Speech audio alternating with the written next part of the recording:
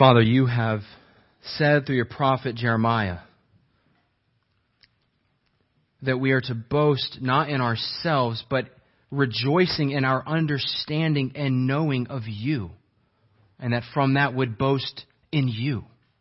Even our boast in knowing you is not in ourselves. It's a boast in you and your mercy to know us first, and so bring us into the knowledge of you. And so we come to your word this morning and ask that you would help us to know you, and that you would reveal your truth better to us, that we would walk more faithfully in the knowledge of our God. And keep us from error in this, so we would not know any untrue things, but only what is true and pleasing to you. In Jesus' name, amen. Amen. Please be seated.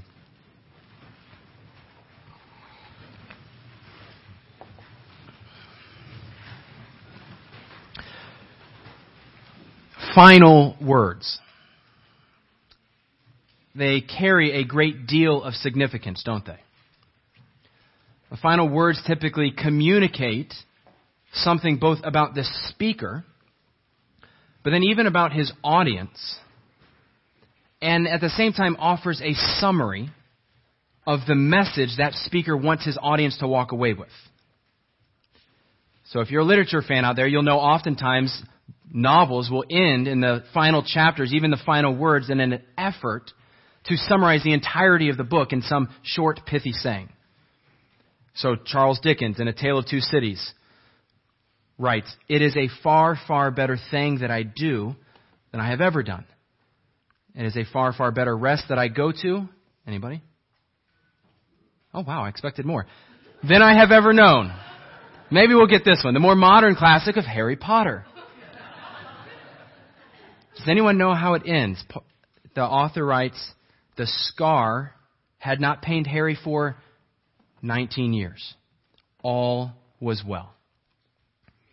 And then you have the more quoted and often debated ending to The Great Gatsby. "So we beat on, boats against the current, borne back ceaselessly into the past." Each statement that on their own you probably don't understand without reading the novel, but if you've been in the book and you're walking through the book and you get to the end, it is clear how the author is using it to bring to light what is most important for you to take away. It is deliberate and calculated and used as a brief summary to highlight the thrust of one's lasting message and even their lasting memory. This morning we come to Paul's closing words to the churches in Galatia. And what we find is he, in effect, takes up the pen, he says. He's had a scribe writing the letter as he's been dictating it to him. And now he says he takes up the pen to personally handwrite these final words to ensure that he handwrites this closing message that most captures what he wants them to take away. And we'll find that he brings to light 4 closing encouragements. But before we get to them, what I'd like to do is take a brief minute and just do a recap of the letter to bring all of us up to those closing words. And then we'll see what those 4 encouragements are, and I will use them as my 4 encouragements to you, as the church that has hosted and loved us as our family departs tomorrow.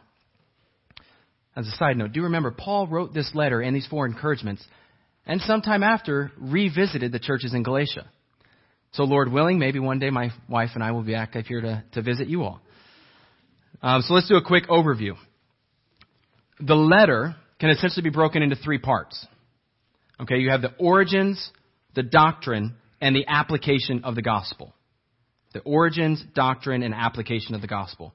Chapters 1 and 2 present the origins, a gospel. Paul says, the gospel that I preach is the only gospel divinely revealed by Jesus to me and has been unchanged from the point of that revelation. It is authentic, exclusive, and it is divine.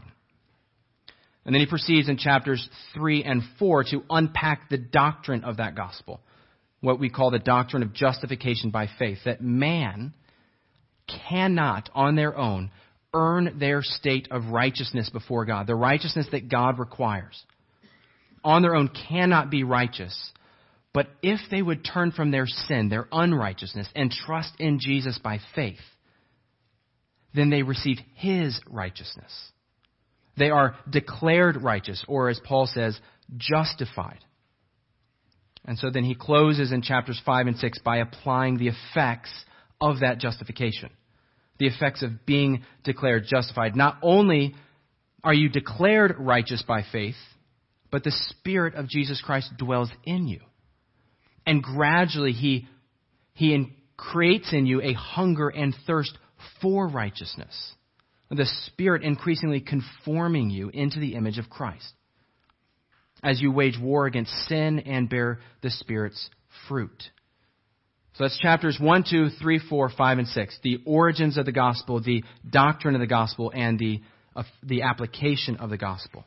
And having now written all of this, Paul takes up the pen to give his final words. So please, if you will, turn in your Bible with me to Galatians chapter 6, verses 11 to 18, which can be found on page 1816 if you're using a pew Bible in front of you.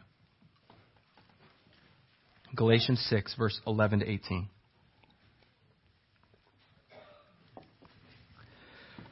See what large letters I use as I write to you with my own hand. Those who want to make a good impression outwardly are trying to compel you to be circumcised. The only reason they do this is to avoid being persecuted for the cross of Christ. Not even those who are circumcised obey the law. Yet they want you to be circumcised, that they may boast about your flesh. May I never boast, except in the cross of our Lord Jesus Christ, through which the world has been crucified to me and I to the world. Neither circumcision nor uncircumcision means anything. What counts is a new creation. Peace and mercy to all who follow this rule, even to the Israel of God. Finally, let no one cause me trouble, for I bear on my body the marks of Jesus. The grace of our Lord Jesus Christ be with your spirit, brothers. Amen. One of the sweetest parts of being here this summer is actually discovering how unique this church is. As Rachel and I were preparing to come, when we discovered this was all going to work out, I started engaging with folks I knew familiar with Maine, either pastors or church leaders. And across the board, one of the things I heard is that the soil can be hard. And the religious interest very limited. And then I remember driving on our way here and seeing beautiful church building after beautiful church building, even as we drove down 102, and I see all these beautiful churches, only to discover that long ago many of them had abandoned the gospel. Many of them had abandoned the truth. But what a sweet gift it's been to arrive here with a people who hunger for the gospel, who deliberately pick this church because it's where you know the truth will be taught and the gospel will be preached. And so Paul's first closing encouragement to you, our first point, is to keep defending the gospel. Defend the gospel. I recently had a friend from the Secret Service here. Some of you know that. Some of you, he just kind of secretly snuck in as is his duty. But a friend from the Secret Service that was visiting, and I didn't know this, but the Secret Service was not initially established as a security detail for personnel. They were anybody know why they were established? Currency, counterfeit. What do you think is the number one training to combat counterfeit currency? So after meeting with multiple experts in the field, John MacArthur, Tim Challies, they both discovered one truth. Federal agents don't learn to spot counterfeit money by studying counterfeits. They study genuine bills until they master the look of the real thing. Then, when they see the bogus money, they recognize it. That's a good illustration of how we are to approach the gospel, how we are to approach defending the gospel. We must know it. We must study it and become so familiar with it. This is the number one way we prepare ourselves to defend against counterfeit gospels. It's not a truth we receive at first and then sort of set on the shelf while we go on to pursue more mature or heavy doctrine. It is the very source of truth for us and what we should meditate on daily as our daily bread and meditation. The false teachers Paul's been writing against in this letter are not that different from what we see today. In chapters 4 and 5, Paul said that these false teachers use unbiblical persuasion to make much of man instead of God. And then here in chapter 6, verse 12, he says they'll even alter the truth in order to boast of more followers and to avoid persecution. Much like today, their subtle changes end up pleasing the itching man-centered ears and yet stays close enough to the truth that it becomes almost deceivingly attractive. But what we must do as a church is become so intimately familiar with the true gospel that as the counterfeit comes across, we can, by touch or we hold it in the light and the look and the feel and the smell of it, immediately identifies and exposes the subtlest of changes so that it can be cast out from among us. Praise God that you already have elders committed to this. And praise God that the church is committed to this. And two things I would encourage you to do. One is pray for their labor, that it would continue. And then let me encourage you to commit to reminding yourself individually of the gospel every day, of preaching it to yourself. If you pause and think for a moment of the number of kind of daily essentials you have in life, hopefully that's eating and putting clothes on, and my wife would like for me to clip nails, and there are lots of things that we view as our daily essentials in our life together.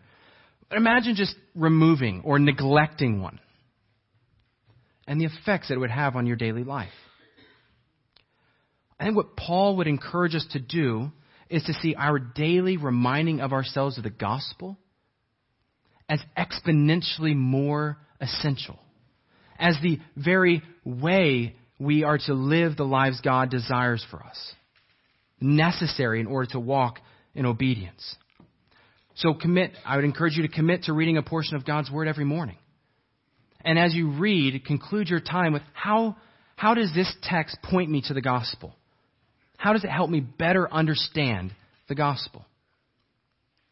And if that maybe seems a bit complicated, you could just identify a few texts that are very explicit with the gospel, very clear, and choose to meditate on one every day. And whatever it takes, use some tool, some instrument for reminding yourself of the truth of the gospel to better prepare yourself to defend it. And the 5 passages I found helpful, if you're like me and think that would be useful: Ephesians 2, verses 1 to 10, Colossians 2, verses 13 to 15, Romans 3, verses 23 to 25, John 3, verses 16 and 17, and even right here in Galatians chapter 4, verse 1 to 7. 5 passages that you could put down, and 5 days a week, meditate on each one as you gradually become increasingly more familiar with the truth.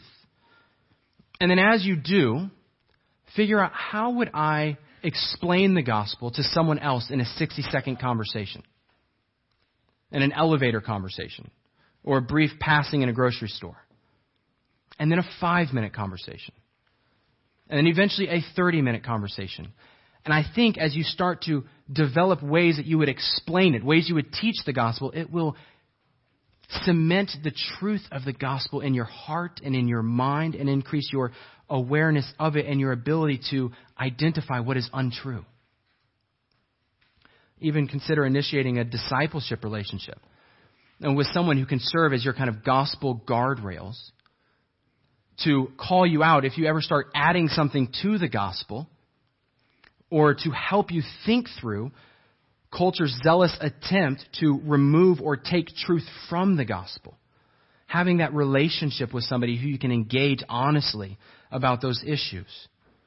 And if you're in such a relationship, remember that the There is perhaps no greater thing you can do in your time if you were to do one thing than to remind each other of the good news of how Jesus has come to save sinners by grace through faith. Friends, Paul's first closing encouragement is that we as a church defend the gospel. But we don't merely defend it. We also proclaim it. We speak it. We tell others of it. As we become so intimately familiar with it, it starts to overflow in our hearts and come forth from our mouths as we boast about it. Which is Paul's second encouragement, that we would boast well. That we would boast well. Verse 14. May I never boast except in the cross of our Lord Jesus Christ. See, the Judaizers loved the law because it allowed them to boast in themselves. Boast in what they had done and the work they had accomplished. That their joy and their hope, even their focus, became a self-aggrandizement and in this life. But the Christian boast, what Paul says we are to be proactively bragging on, is not our accomplishments. It's not ourselves. It's not even our own faithfulness, but it's a cross. It is the very cross of our Lord Jesus Christ. Because the work of the cross is that good of news. It is boast worthy. It was at the cross that your salvation began. It was at the cross that you began the work of going from death to life. There is no greater news to boast about. When we look to the cross, we not only see man's depravity, the costliness of man's sin, that man had rebelled, even though God would make us in His image and tell us how we were to live, give us His law and instructions. We showed our inability to do so. We demonstrated our rebellious hearts, and God would have been right and just to pour out His wrath against our sin. And yet, in His great love and mercy, God sent His Son, Jesus, to live the perfect life required of us, and then willingly go to the cross for what reason? To bear in Himself the penalty for our sins. For the sins of all who would turn away from their sin and trust in Him by faith. And then 3 days later, He rose from the dead, both defeating sin and death, but then offering His righteousness to anyone who would receive it by faith. This good news, this gospel, is what offers to transform sinners into saints. It's what we see is the hope to deliver us from the domain of darkness and transfer us into the kingdom of God's beloved Son. It's what makes us a royal priesthood, part of a holy nation, a people of God's own possession, that, purpose clause, that we may proclaim the excellencies of Him who called us out of darkness and into His marvelous light. 1 Peter 2:9. Does that get you excited? The idea that you have gone from a sinner to a saint, from death to life, from only hoping in what this life offers to a hope in what is to come. This, Paul says, should fill us with a sense of excitement such that we begin to boast about the excellencies of our God to save sinners like us. What do you get excited to boast about? I'm in New England, so I want to consider for a moment your potential response to last year's Super Bowl. How many, by show of hands, screamed at some point during the Super Bowl last year? Fewer than I expected. Okay, there we go. There are the honest fans. Probably both in anger at first, but then in joy at the end. You know, how many went to work the next day excited to talk to their friends? Especially if their friends were Falcons fans. What stirred in you that elation, that excitement, that eagerness to tell others, to even boast? It was because you were excited about the news. The news was that good to you. It consumed you, even if only for a few minutes. It filled you in such a way that from the overflow of the heart, the mouth craves to speak. That's the reason. That's another reason we want to become so intimately familiar with the gospel. Because the more that we become familiar with the gospel, the more it's our meditation, the more it's on our hearts and minds, the more we will become captured by it. The more the truth will rivet us, will capture and arrest our attention and create in us a desire to boast of it, to speak to others about it, as we want to tell of the greatness of our God to save sinners like us. The greatness of our Savior who gave His life for us. What would it look like, even this week, to boast in the cross of Christ to those in your life? One of the challenges I think we face in evangelism is we often think we either need to earn the right to share the gospel with someone, or else we need to wait until they accept an invitation and willingly come to a place where the gospel will be shared. But I think one of the challenges with this is it almost compartmentalizes or detaches the gospel from your life, as though it's a compartment that only gets opened when prompted. When what we see here is the gospel is intended to permeate every part of the Christian life. Meaning that as we build relationships with our non-Christian friends, or family members, or coworkers, or roommates, or classmates, or whoever it may be, part of their just getting to know you ought to be their being let in on the very truth that defines you. It's the very reason it shapes your worldview and your weekly commitments and the choices you make in life. So what if we just explain that to somebody when they ask about our life, and we tell them of these choices we're making, and then tell them why? That there was the Son of God, the perfect Son of God, who saw us in our state of sin and yet loved us to the point that He died for us, gave His life as a ransom to save us. And so now all we want to do with what remains of our short life is honor Him. And then we share that good news with them, offer it to them, and even if they don't accept it, from that point forward, that friend or family member will see every act of love that you commit toward them through the lens of the gospel. Seeing every goodness and fruit of the Spirit as not just you being a good person, but as the effects of you being a Christian. And it will begin to make Christ and His work in your life more attractive to them. And friends, we're better to practice this boastful joy in Christ than in your own homes. I was sharing just Friday with a few folks that I still remember my wife's seminary president telling us that the way that they thought through family time was to make Jesus a just joyful part of their conversation. At the dinner table, He came up in conversation. When they were making plans, He came up as though He was there. When they thought through life together, often with joy and even bragging or boastfulness about Jesus, He would come up in front of their kids. And what their kids saw was the joy of the gospel in their parents' lives. That, he said, was what he thinks to be God's greatest human instrument. We know that salvation comes by grace alone through faith alone. It's the work of the Spirit. But the Spirit often uses human instruments. And he believes that to be the greatest human instrument God used to make Christ attractive.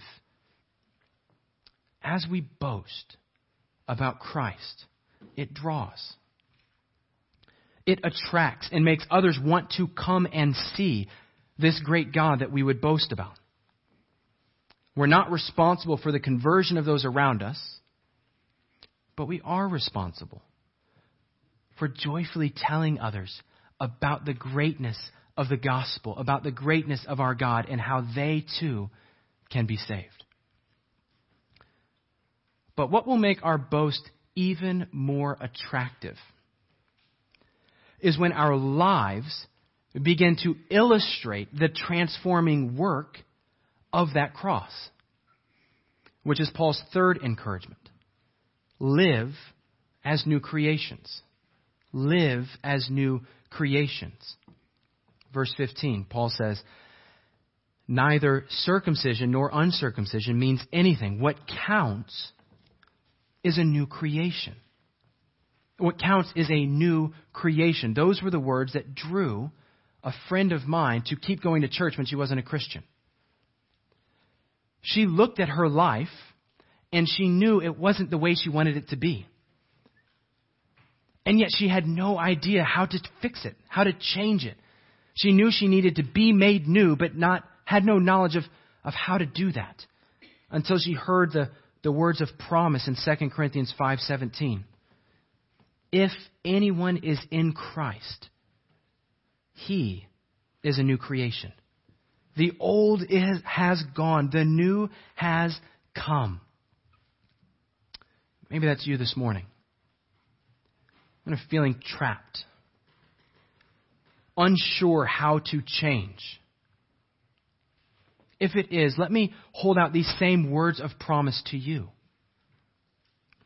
God has offered to make you a new creation, to give you a fundamentally new identity, if you would turn from your sin and trust in Him by faith. But if you are a Christian this morning, if this is true of you, then you being a new creation is a present reality. This promise is already yours. The old has gone and the new has come, and your identity has been fundamentally shifted. Not your gender or your work status or your marital status, not your socioeconomic status, not even your age or any other attribute about you fundamentally defines you like this one attribute. That you are in Christ, adopted by God, a new creation. And your hope as a new creation is that He who began this good work in you by faith will bring it to completion by faith. He will one day bring it to fruition. Friends, if that's you, God views you not based on your merit. He views you as one who's been regenerated, made new and born again, both transformed and increasingly conformed into the image of His Son, by whose blood this new creation was made possible. This, Paul says, is what actually matters before God. And my charge, my encouragement to you this morning is that you would live in light of it, that you would reap the joy of being a new creation. That's largely what we've considered the last 2 weeks, as we've considered the fruit of the Spirit being worked out in the Christian life. That we would live by the Spirit. Live distinct. Crucifying the flesh, the sinful nature with its passions and desires. Putting to death all vain and worldly pursuits. They have no final dominion or authority over you any longer. And as you take off the sinful nature, or what Ephesians calls the old man, and put on the Spirit, or the new man, that you would go in the power of the Spirit, bearing His fruit. And the greatest mark of a Christian is not perfection in this life. It's their striving for righteousness with a constant repentance when it's exposed that they've fallen short. And then a regular turning back to Christ in faith. That is what demonstrates the Spirit's work in your life as you seek to live by the Spirit, walking in step with the Spirit, always by faith. But do remember that you are not laboring in this way to earn God's love or favor. You are laboring in this way in response to God's love and favor, having been already earned for you in Christ. which is Paul's final encouragement, that we would rest in the grace of Jesus. Rest in the grace of Jesus. I mentioned last week that our car was in the auto body. Praise God, it is back. We are now able, so we think, to drive back to Maryland tomorrow. So praise the Lord for that. But it wasn't but 2 days later, having gotten our vehicle back from the auto body with all of the work done on it, that my beloved daughter decided it would make a great coloring pad for her new rock. As each stroke drew new colors of paint along what was otherwise brown and nice and now has marks of silver and eroded. We'll just stop there. The Lord taught me something about His love for His children in that moment. And in all seriousness, if my relationship with my daughter was grounded on her performance, it would have crumbled. But not only would it have crumbled, but her effort to earn her way back into my love would have crushed her. There is no way she would have felt capable of doing that. But our relationship is actually established entirely independent of that one single act. It's established and grounded on the fact of our status as father and daughter. My love for her is rooted in the fact that she is my daughter. Now, because she is my daughter, I will discipline her in love. And because she is my daughter, I trust that in her love for me, she will desire then to lovingly obey and not do it again. But she knows that her acts will not finally earn back from me lost love. Because she knows my love has gone unchanged. It has not been removed. There is nothing to earn back from me. And so there is a restfulness for her, I trust, in her labor for me. And I think that's something of the way Paul encourages us to rest in the love of God through Christ Jesus as we look at verse 16. When Paul says, peace and mercy to all who follow this rule that what counts is a new creation, the boasting in the cross of Christ. If you have turned from your sin and trusted in Him by faith, you have been, past tense and perfect tense, it is complete. You have been adopted into the family of God. You have been declared a beloved child. You have been promised an inheritance that is sure to come. All of this based not on your merit, but on your status as His child, earned and assured on the merits of Christ. A merit that is as unchanging as He is. So then we do respond in love, but we rest in the grace that was shown us in Christ Jesus. Which I think is what Jesus was getting at in part in John 15, when He said, abide in me, rest in me, and I in you. As the branch cannot bear fruit by itself unless it abides in the vine, neither can you unless you abide in me. Church, our only hope to live as new creations, our only hope to boast well, our only hope to defend the truth is if we abide in the grace of Jesus Christ. And that is my prayer for you. My closing words, as it were. That you would be marked by a passionate defense of the gospel. A zealous boasting of Christ. A distinct living as new creations. And that all of this would be fueled by an evident resting in the grace of our Lord Jesus Christ. As Paul said, may the grace of our Lord Jesus Christ be with your spirit, brothers and sisters. Amen. Let's pray.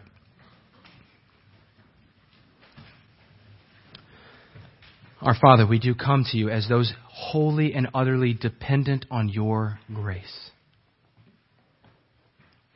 We find nothing in ourselves except that the Spirit indwells us by your grace and works all forms of life and godliness in and through us by your grace. Mark us as a church that we would go forth in the power of your Spirit, keeping in step with him. In each of these ways we pray in Jesus' name. Amen.